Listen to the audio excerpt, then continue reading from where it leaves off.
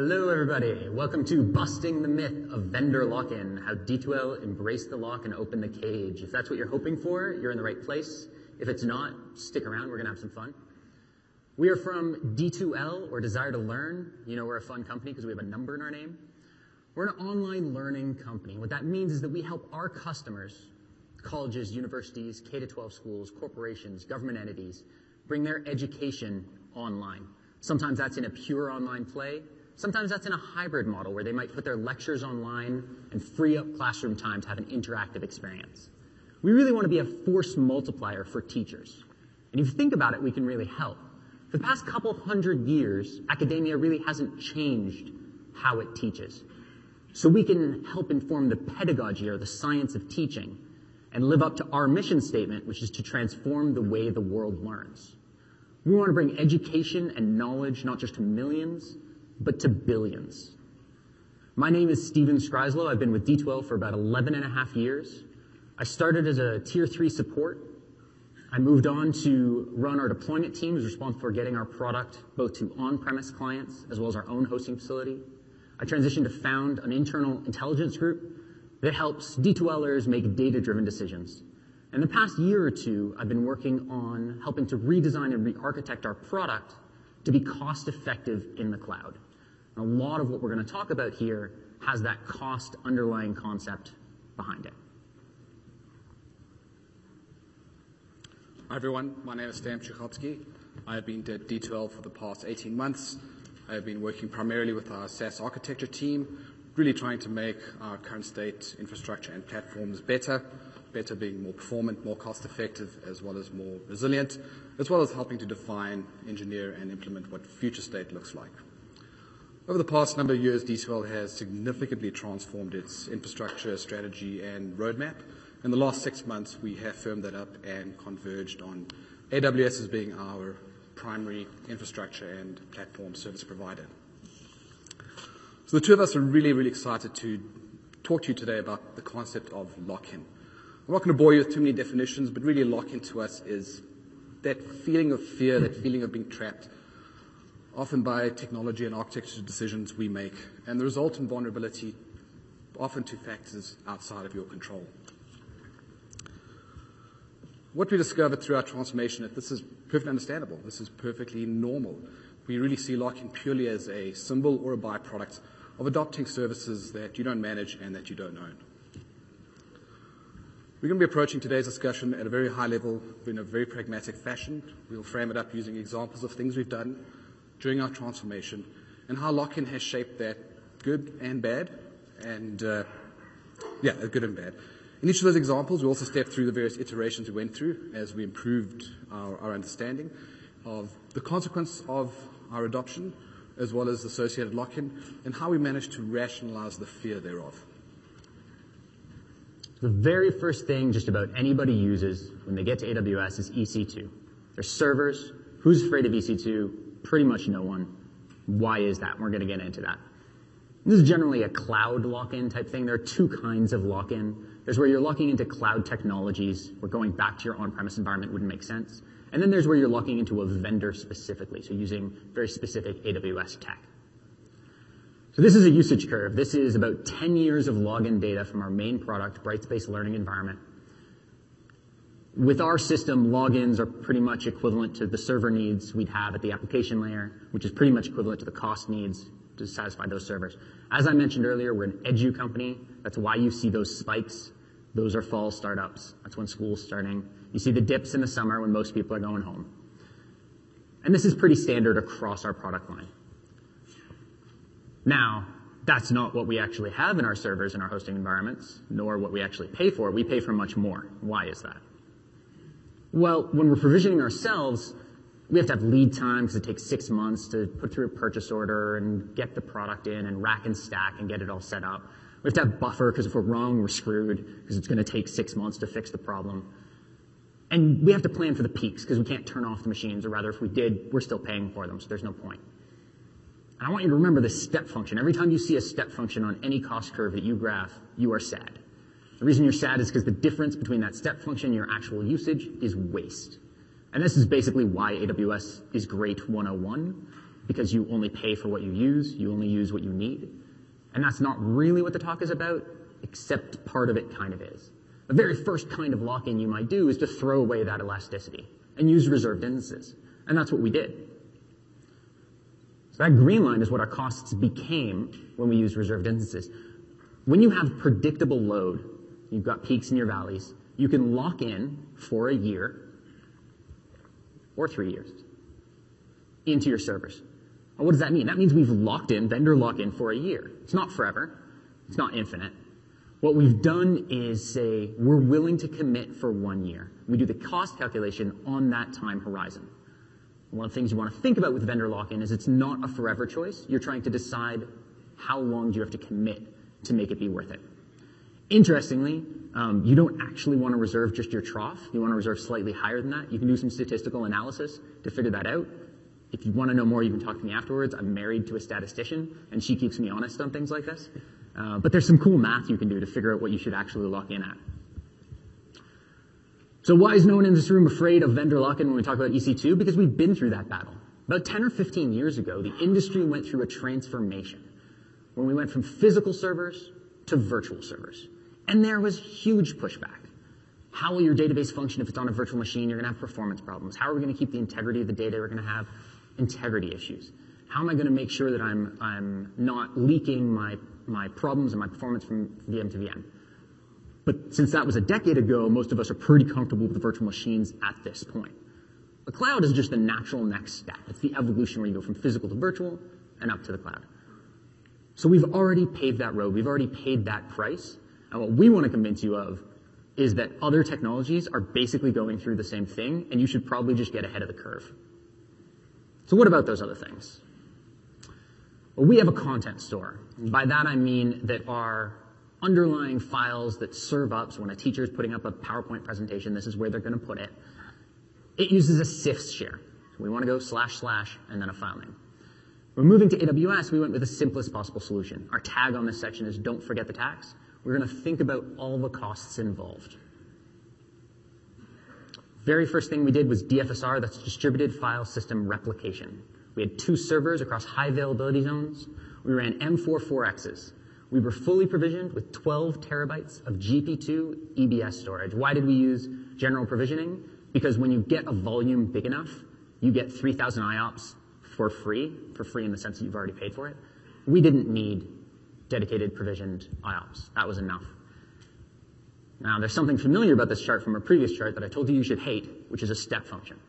We're wasting money, we're wasting storage, because we're paying for whatever we've allocated. It's pretty expensive and it's pretty inefficient. You'll note also there's a high minimum, and that really hurts when we have multi-region, because every region we go into, we're paying that minimum. So how can we get better? Well, we look at the marketplace. The marketplace is pretty cool, by the way. I think it's underutilized. The announcement a week or 2 ago, last Wednesday, about SaaS subscriptions is super interesting. What that means is that if you're coming from a HOFA environment, if you're coming from self-hosted, you can find those vendors that you're already using and use them in the cloud and have a seamless transition. And that's what we did. We found NetApp. There's a vendor that we're very comfortable with that we use in our own hosting environments. And we got their cloud offering. It's called ONTAP. We go from 12 terabytes to 50 terabyte nodes. We go from M4-4Xs to R3-2Xs. It's still fully provisioned. It's still GP2. I should note that I've used US East pricing on all this, but the chart axis would just change if you were on a different region. And we've gotten better. We're still a step function, but we're a smoother one, and our minimums have dropped a little. Another big advantage for us as we migrate from our hosted environment up is having NetApp on both sides makes replication trivial. So we've locked into this vendor that we're already locked into for other reasons. We're just locking in another place. But that's still not good enough. What else can we do? Amazon has this thing called S3. It's pretty good. Our step function is gone. We've got a smooth curve now. And we're paying significantly less. Lower minimums. We're okay to go into any region. We don't care if we've got 1 client there or 1,000. We can still have reasonable costs. But there's an obvious gotcha there in that our product won't work, which is kind of a deal breaker. We'd have to change our system from CIFS shares to an object store. And this is where the dreaded lock-in kicks in. Won't anyone think of the children? So yes, let's think of them. In this case, our children are developers. Some of them are in the front row, but I love my children. I love the developers, so we're all right. We're going to have to change the product. Whatever will we do? The answer is math. Yay. You're not excited about math? I said I was married to a statistician, right? I'm excited about math. So what we're going to do is run the numbers. We're going to decide what's the break-even point. When do I feel good about locking into changing my product to only work in the cloud? I do an ROI calculation. That's return on investment. One note, you have to be very careful about your units. I turn everything into months because AWS, enough of their pricing is in months and enough is in hours that I just up everything in months and keep it simple. So I went to the dev team responsible for this effort and I made them give me an estimate. Back of the hand, how long is this going to take you? I cost that out, I put it on the top. On the bottom, I'm going to take my old method, what OpEx is per month, subtract my new method per month, and figure out if it's worth it. A couple gotchas, you want to watch out for your doubling time. There is a period of time where you're going to pay both the old way and the new way, and it sucks, and there's nothing you can do about it. You can make it more efficient, and practice it, and make that cutover time less, but you do have to account for that. The other thing you really want to account for is any tooling you're going to use. Often when you're shoehorning non-cloud tech into AWS, you're paying for something. You're paying some sort of conversions, some sort of scripting. You've invested a month to automate it. That should all count. You want to make sure to include all of those points. So in our particular case, we've got about a petabyte of storage in this content store. We figured out the dev time, we figured out the costs, and the answer was 11 months. As long as we're committing to 11 months, vendor lock-in for 11 months, good trade. We've changed our product, but as long as it's there for 11 months, good trade. And that's what you want to do. Instead of being afraid, should we lock in, should we not, you want to turn it around and say, how long am I committing to? If I change my mind 2 months from now, was this a good deal? No. If I change my mind 12 months from now, is this a good deal? Yeah. Fair trade. Why not EFS? So why not go deeper? We've gone from DFSR to NetApp in the marketplace, from NetApp in the marketplace to S3. Why not all the way to EFS? The answer is it's not right for us. Not every cloud tech is just automatically going to be perfect for you. EFS is too expensive for our needs. It's 30 cents a gig in USD, and it's not good for this particular use. We're actually probably going to use it for some other things, but not this. And what you want to really look at is where are the tools that are going to work best for your needs. And even through all this, we're not really locked to AWS yet. This is an object store. Every cloud vendor for table stakes has an object store. We're going to lock in because we're going to start using cool things like infrequent access or Glacier for long-term storage. Their data lifecycle management is very interesting. Because we're an edu company, some of our clientele really, really like to keep their courses that are 10 years old. Not many students are referencing them. It becomes fairly efficient from a cost point of view to put those on slower storage. So your levels of lock-in, we've locked into the cloud, not the vendor, and we determined that it was worth it. And we didn't have to invest our time in other areas. So as we continued throughout, as we progressed through our transformation, it became quickly apparent that we would fundamentally have to change the way we thought about and approached technology. And often that meant deciding what to do versus not what to do. That is often a very, very, very difficult decision. And to assist us in making those decisions more quickly and more accurately, we established a couple of guidelines or tenets or guiding principles to help us along the way. The key one we came up with was do not invest in things that do not differentiate you in your market. And our DNS and caching stories are both fantastic cases in point of this. As Stephen mentioned, D2L exists to transform the way the world learns. We do not exist to run great DNS platforms or great DNS platform services, and nor do we intend to. AWS, however, does. Yes, using Route 53 for DNS does mean that we're locked in through the adoption. However, the benefits we get from not having to manage the DNS and all the complexities and the risk we introduce to our service, they far outweigh both the cost of getting there as well as the perceived cost of lock-in. I'd love to say that's where we started, but yeah, initially, in our first iteration, in AWS, we did roll our own DNS as we'd done in our own data centers. Not only was it expensive and complex, the risk it introduced was crazy. As you can see, the yellow line there is the cost. The majority of that was for a piece of software that we had. A piece of software that actually is pretty good at managing DNS. It gave us stuff like lifecycle management, workflow, an approval engine, controlled DNS propagation, and all these really cool things. But what was actually interesting reflecting back is even though we had not established it at the time, we were actually inadvertently following that principle of not investing if it doesn't differentiate. Getting back to Route 53, a lot of those features, they're literally available to us at the click of a button. We get a lot of benefit with very little investment, thereby preserving that tenant, and I dare say having our cake and eating it. To reiterate, and I want to sound like a broken record, D2L's vision is to transform the way the world learns, not managing Memcache clusters. Initially, we rolled our own Memcached clusters. We worried about the scaling of it, the performance of it, the distribution, the tenancy, and all those things. Really, other than, once again, costly, risky, crazy expensive. So after some research and some prototyping, we decided to use Elasticache as our caching, to help us with our caching platform. What was interesting, looking back, is the actual lock-in or the cost of adopting that service really was just an endpoint change on our application configuration. It was that easy. I often joke, and I'm not actually joking, it took us longer to fill out the paperwork to actually make that happen, and all the subsequent meetings we had to have to prove to everyone this is a good idea, than actually doing the change itself. So why is this? Why is this such a good thing? This is a little trivial, it's a little arbitrary, but it's fun nonetheless. We Googled around for employee counts. We tried to find some counts for AWS. We couldn't, so we had to settle on Amazon's counts. And when we compared that to our own, what we found is for every one DNS expert we could conceivably have, or Memcache expert, Amazon AWS could have 300. Taking that into account and considering that Amazon is in the business of offering platform services, they're always going to be better. Better means we're going to get features quicker, they're going to be offered in a more cost-effective manner, and it's going to be offered in a more reliable and performant way. Further benefits, which we're also exploring and actually really, really excited about, is when we start integrating the various AWS services together within the larger ecosystem, you get a ton of bang for your buck.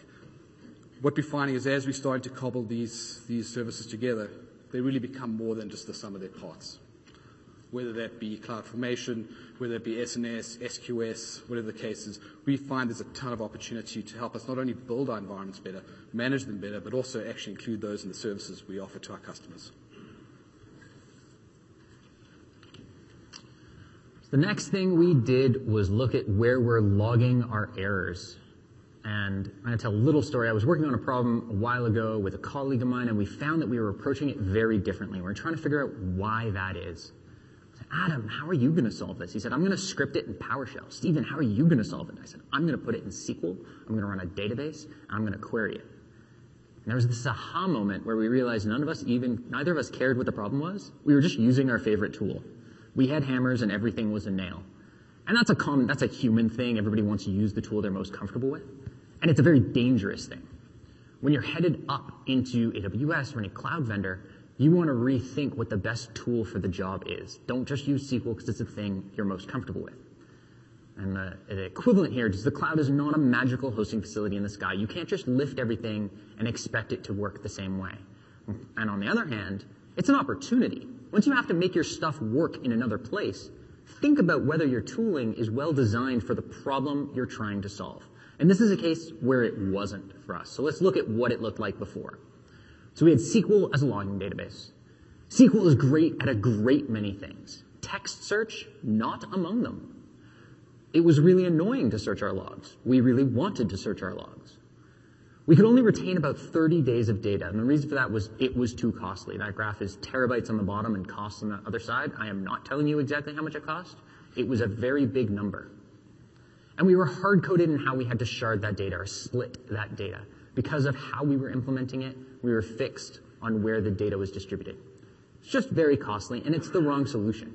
So when we're looking at heading up to AWS, what do they have? And so we looked around and tried to find something that would be good at search with efficient storage. Luckily enough, Amazon has a well-named service called Elasticsearch that turns out is pretty good at searching. We used Kinesis Firehose to point our logs up into an S3 bucket fronted by an Elasticsearch cluster. It's designed for search. We could look across a vast number of logs very efficiently and very quickly. We can retain 12 months of data instead of 30 days. We could actually retain more. We just haven't been running this for 12 months yet. We'll probably end up tossing it to Glacier or something like that. The only reason we say 12 months is because we've never needed an error log that's over a year old.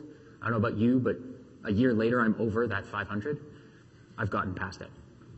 We're sharding by choice. We can split on a variety of fields in how Elasticsearch is going to let us configure that. And it's significantly cheaper. We also have lower minimums, which has come up before, which is convenient if you want to keep the data regional. The biggest lesson here really is don't use relational databases for non-relational data.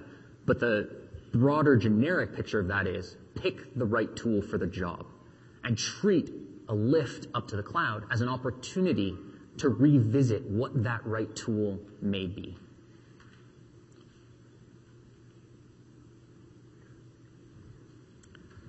So a few years ago, we made the decision to totally revamp our analytics platform from the ground up in order to further extend our lead in the edge analytics market. To get an idea of where and how we would actually host and deliver this platform from, and once we sort of had an understanding of what the technology components looked like and how they were all architected together, we ran a couple of scenarios. So the first one we ran was one that we were comfortable with and one that we were good at, which was let's do it ourselves. That meant hand-rolling all those components on infrastructure within our own data centers, and the yellow line there in the graph shows that forecast. What immediately jumps out is that step function. As Stephen mentioned earlier, as soon as you see one of those, freak out. That means there's wastage. That's a firm indicator of that. In this case, as with the example Stephen mentioned earlier, that was driven by us having to always provide hardware for peak load. When you don't have elasticity or the ability to burst, that is something you have to do. The second big driver to that was around making sure that we had sufficient headroom to account for, as Stephen mentioned, our long hardware purchasing and requisition times, as well as the way to get those implemented. The other thing that freaked us out was the high floor cost. This was, once again, driven primarily by capital expenditure at actually establishing a presence of our platform in a given data center or in a given region. Initially, we certainly weren't very optimistic about that. The intent is for our platform to be multi-region, so those costs multiplied by every single region obviously became a non-starter. So overall, we weren't very particularly excited about this. At this point in time, we did have a decent understanding of what public cloud was. We were familiar with this. So the second scenario we ran was in AWS. So taking the same parameters around product uptake and scaling, we looked at what it would cost to roll this in AWS. What immediately jumps out is we have a far shallower and gradual curve. That indicated to us that we'd eliminated a lot of that wastage, and we were very, very comfortable with that. The second thing to note is the floor cost. We had an almost zero floor cost. Obviously, that was fantastic. It means attacking new markets, very low barrier. Awesome. Very excited about that. What concerned us, however, was where that blue line and that orange line cross. That was a firm indicator that sometime in the future and at some scale, we would have to host this platform on our own gear. This is when the fear of lock-in grabbed us at that point in time. We now had a viable eventuality that we'd have to vacate AWS and run this on our own gear. So to mitigate this, we did some interesting stuff with the components. We ensured that we rolled them in such a way that they were totally abstracted from the underlying infrastructure to ensure that we could move that as and when the time came. So we ended up going with the AWS way, and we built into our plan to make sure we kept a close eye on the scaling, a close eye on the costs, and try find that point in reality when they actually crossed, and then we would pull it out of AWS and host it on our own. So, as you can probably guess, the next slide shows what actually happened. We rolled it our own. We decided to roll the platform with a distro, once again further enabling us to have that portability. What immediately jumps out is, and that's the green line, by the way. What immediately jumps out is the trajectory was far shallower than what we initially thought. That was due to a number of factors, everything from our estimations weren't exactly what we thought they would be. Our costing was either too much in some cases, too little in other cases. Our ability to scale what is a very, very intricate and complex system wasn't as good as we thought it would be. So really a number of factors for that. The second one is the floor cost was actually a lot higher than we originally anticipated. The scale there diminishes it, but it was enough to actually be a major cause of concern for actually running in multiple regions. So not very good. And that crossover point, it's not really there. Yes, it is there. It's way into the future, so it's not really part of the projections. And considering that time horizon, probably not as important as what we originally anticipated it would be. So looking back and reflecting, would we have done anything different? I'm not actually sure. I suspect not. I think what you're going to find is as you're trying to make these decisions, all these things are moving beneath you. It's a constant moving target, and at some point in time, you have to commit and pull the trigger on it. I think the lesson perhaps here is if you do find yourself in the position where a fear of lock-in or this portability, this concept of portability, is driving major architectural decisions, drill deep into them. So what I mean by that is run more samples, run more variants of those samples, do tabletop exercises, do what-if analysis, do more prototyping. That's key.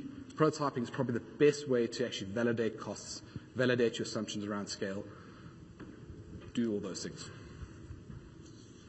So what does the future hold? So yeah, we are actively investigating and prototyping running our platform utilizing AWS data and analytics services. What is interesting here is obviously a far shallower curve, which we're really excited about. We have very close to zero floor cost. So once again, that's a massive differentiator for us as we look to establish our platform in multiple regions. I can't underestimate that. That is a key market differentiator for us. Crossover point, well, yeah, that becomes kind of a joke. It's there somewhere. I can't see it, probably not in my lifetime. So with this data, we are far more comfortable adopting AWS services and the resultant lock-in, understanding that the benefits we get far outweigh the cost.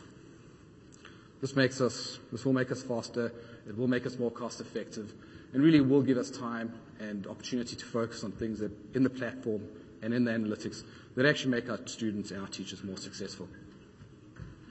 It's important to note all the analysis we've done up until this point is just for the infrastructure, platform, and services costs. We haven't talked about R&D, we haven't talked about build costs, people costs, and we certainly haven't talked about the often dreaded and unquantifiable opportunity cost. So those 4 slides took 2 years of a dev team. That's not just quite the past 5 minutes. It's really hard to DevOps, and yeah, I use it as a verb, when you're responsible for a huge breadth of technologies. And the way to get around that is to delegate some of the responsibility. You want to delegate the scope of managing your Hadoop infrastructure to Amazon. You want to pick and choose your battles. And the reason for that is you don't want your devs attending training sessions on how to manage an intricate tool. They might be good at it, but we have better things for them to do. In our case, we want them developing tools that are going to identify at-risk students and help teachers reach out to those students to best enable them to graduate. We want them identifying tools that can help students pick courses that they're going to succeed in and still get their degree requirements.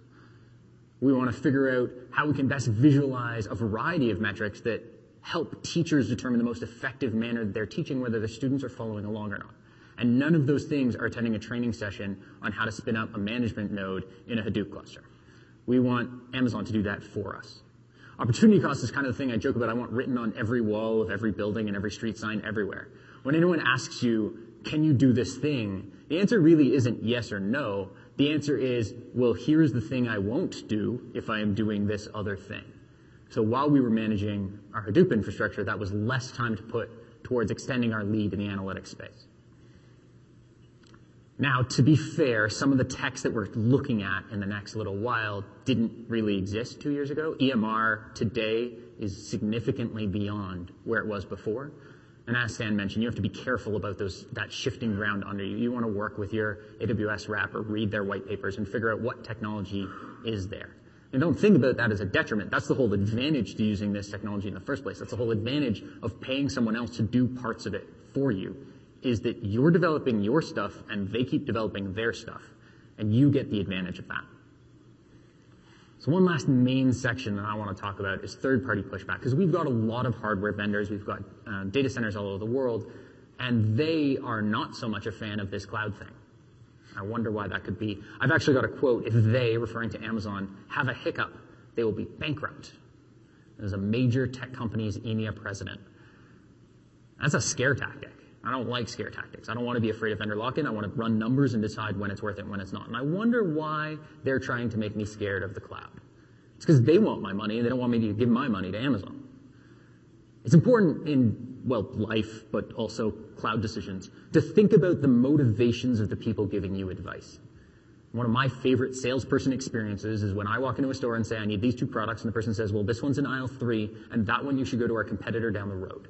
Because if somebody's willing to tell me that, I'm willing to believe them about other stuff they say. One of the things I used to be involved in that I'm happily no longer involved in is RFP calls or pre-sales calls. I'd get called in as the technical expert, and my favorite part of it was watching the account manager's face or the salesperson's face when I said no to a client. And invariably afterwards they would pull me aside and say, we don't say no to clients. We say maybe, or we say we'll look into it. And I said no. The reason they want me on the call is because sometimes I say no, which is why they believe me when I say yes, which is why they don't believe you when you say yes. It's actually one of the things I really like about our AWS reps, one of whom is sitting here, and I'll talk a little bit later. They sometimes tell us, no, this is not the right product for you, or you should wait 6 months. It's not ready yet. It's available, but maybe for your use case you should wait. They care more about the customer experience than the bill. They care more about their long-term relationship with us than how much money we're going to fork over in the short term. And one of the things I found dealing with hardware vendors is they appear to care a lot more about the short-term bill rather than my long-term success. Understand the motivations of the person trying to convince you of something. It's really important in this and in all things. And one other thing about that Amazon might go bankrupt thing. So we had some fun and we pulled the top 5 companies by market cap as of 2016 Q3. That's Apple, that's Alphabet, you might think of as Google, Microsoft, Amazon, Facebook. And what's interesting about these 5 is that they're all cloud companies. Apple is maybe, but they have a cloud play, so I'll include it because it makes the story better. Don't let your facts get in the way of my story. So I think this cloud thing might make it. I think maybe the industry has accepted that there's a lot of money in it. And I'm not worried that suddenly tomorrow every cloud vendor is going to disappear and I'm going to be crawling back to my hardware vendor saying, please save me. So let's recap a little. Who's afraid of EC2? If you're from Toronto, nobody. It's bad boy, my last one. If you're not from Toronto, don't worry. We're Canadian. We have humor like that. So why aren't we afraid of EC2? We're not afraid of EC2 because we're used to it. We paid this price. We fought over physical servers and virtual servers, and EC2 is just natural at this point. We need to feel like everything else is going to head in that same path. Being afraid of EC2 is like being afraid of electricity when you're a candle maker. Like maybe it's time to get on board. Don't forget to account for all your costs. Vendor lock-in is time-bound. There is a time horizon, and you can run the numbers, or find someone like me to run the numbers, and determine if it's a good trade. You're not talking about locking up your data for all time. You're talking about, as long as I did it for this long, it was a good deal. And watch out for those little side costs, like, oh yeah, but we have to attend this training session. Oh yeah, but we have to write, spend a sprint or two writing a tool that's going to help us get our non-cloud tech shoehorned in. Yeah, please enroll your own DNS or caching environments. Yes, you probably will, but make sure it's on your roadmap to adopt those services. Anything ancillary to your main services, those are no-brainers to just adopt, accept the lock-in, and get you focused on more important things. There's nothing more effective than having lots of people doing as few things as often as possible. Awesome things happen from that. If it helps, establish some guidelines, establish some principles just to help you and your business make smart decisions around that. A cloud is not a magical fairy castle in the sky. You cannot treat it the same as your own hosting environment, and if you do, you will pay the price. Use it as an opportunity to reevaluate.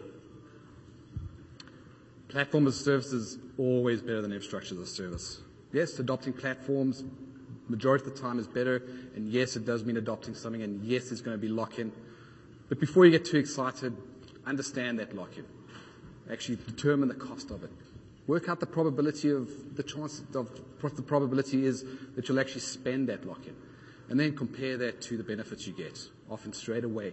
So weave into your analysis, weave in time horizons, and weave in opportunity cost. It's better for no other reason than you get to say pass instead of I asked. And finally, this AWS thing might stick around for a bit. I think we're pretty safe that the cloud as a system is going to exist. And that's a pretty good segue to introduce Ben Snively, who is one of the solution architects that we've had a lot of success working with, and who helps us with figuring out how to migrate our stuff up into the magical sky. Thanks. So my name is Ben Snively. I'm a solutions architect for AWS. I've really had the really rewarding opportunity to work with D2L, really changing the way education is done. Really fantastic customer. So what we wanted to do is we wanted to talk to the audience a little bit about some of the services and features that allow you to really do that migration from on-premises into AWS. Andy Jassy was talking some this morning about some of these. We're going to dive deeper into many of them today.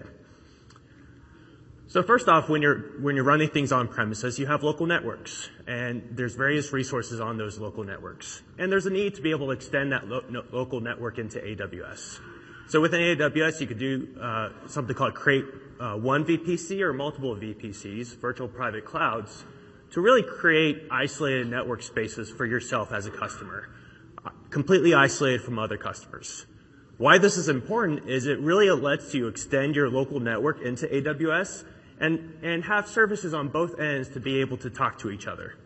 The way that extension happens is either through a direct connect or a VPN. Direct connect allows you to connect multiple VPCs back to your data center if you'd like. Access control, very, very critical. There's different folks in your organization that need to be able to launch resources. Some of those resources might be in the dev environment, others may be in the prod environment. Identity and access management has that fine-grained access control. This morning we were talking about being able to control not only the time, but the place and exactly what database engine to run with specific IOPS. Very, very fine-grained access control. And what that allows you to do is have that fine-grained access control, but also integrate it with the identity and access management software you're running on premises. So you do things like single sign-on using SAML, and then map those assertions of particular permissions into AWS to be able to control, through one identity management system, access to both on-premises resources as well as AWS resources. Being able to extend your storage into AWS. So we're going to dive into this more in a couple slides. But storage is part of the gravity of the system. Every system I've really talked to folks about, there's a storage component. So there's multiple ways to actually get that storage out into AWS to be able to have that migration and hybrid architecture. And of course, integrated management. It's key to be able to have single planes of glass and see resources both in AWS as well as on premises when you're running hybrid environments. So every customer I think I've ever talked to had storage requirements, but many of them differ. So some customers have large storage footprints, and they're looking to take that storage and move it to AWS. I think everyone saw the semi rolling in this morning. Pretty cool. Digital Globe is one customer that used that. We highlight that in the blog post if you go to the What's New blog post after Andy's discussion. So, that's a great example where there's a massive amount of data that needed to get moved to AWS. Other customers have flowing data. So think of IoT sensors, telemetry data. That all needs to be collected and brought into AWS for the solutions to be built. And many, many other use cases depending on your data heuristics. So there's really this platform of services to be able to help with that data migration or data transfer into AWS.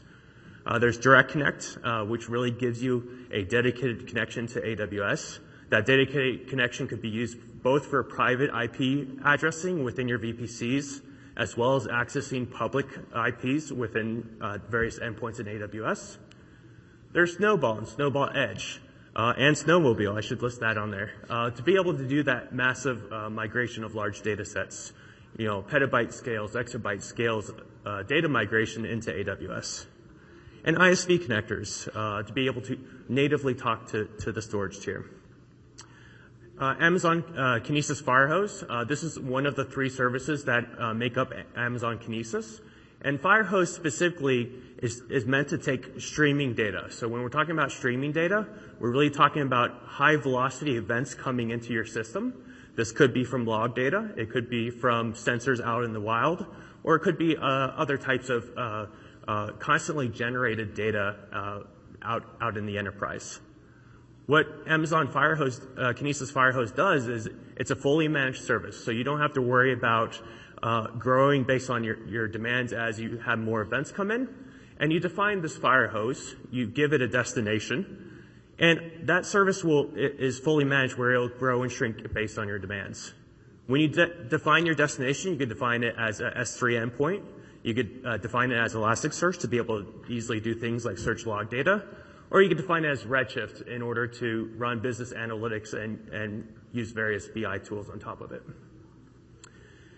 And S3 transfer acceleration, what this is really meant to be able to get data into AWS where the data is getting transferred from a large geospatial distance from the region you want to transfer it to.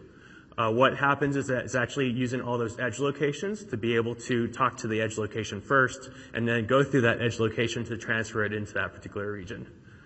Very, very powerful if you have content creators around the world that need to get your data into AWS. There's a small fee for this, but if there's actually no acceleration, the fee's waived. So very, very powerful for that use case. And then storage gateway. So we have the AWS storage gateway. We recently announced a new version called File Gateway of that, where it actually presents an NSF front end to the storage gateway. But also really, really great partners like NetApp and Commvault, and these partners that provide the storage gateway appliances to be able to have storage in the cloud presented back on premises. In addition to storage, there's databases, and database migration is really hard. In a traditional methodology, oftentimes that requires databases to be frozen, systems to have a small outage, maintenance windows. Very, very challenging to move databases large distances. The database migration service, really, really easy to get started. You can get started in minutes. You could actually set a source and destination either on premises, a relational database on EC2, Amazon RDS, or Amazon Redshift to be able to migrate to and from those various sources. Really, another powerful feature is being able to leverage the schema conversion tool. The schema conversion tool lets you actually migrate database engines. What that does is you run the tool, you give it the source schema or the source database engine, you tell it where you're migrating it to, and it will analyze and figure out what it could automatically migrate. And then various things are actually tagged for manual migration. Works really, really great for many use cases. If there's tons and tons of stored procedures, then, oftentimes a lot of that is tagged as manual, depending on what's in the stored procedure. So,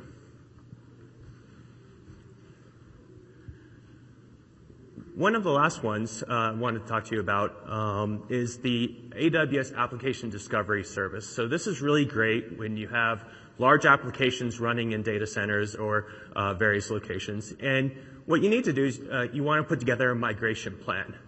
Part of that migration plan is first understanding what applications are out there, and then also what are the dependencies of those applications.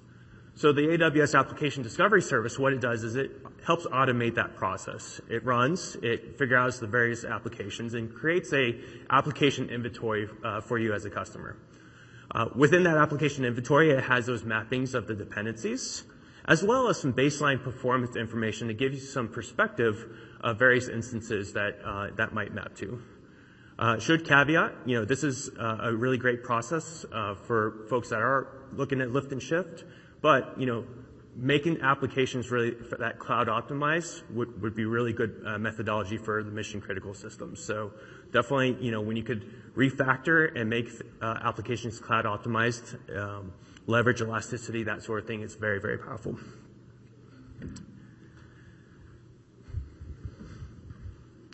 And then the last one to talk to you guys about is the AWS Server Migration Service, or SMS. I'll talk a little bit about VMware Cloud for AWS because very, very excited about that service as well. This is a different service that's provided within the AWS suite.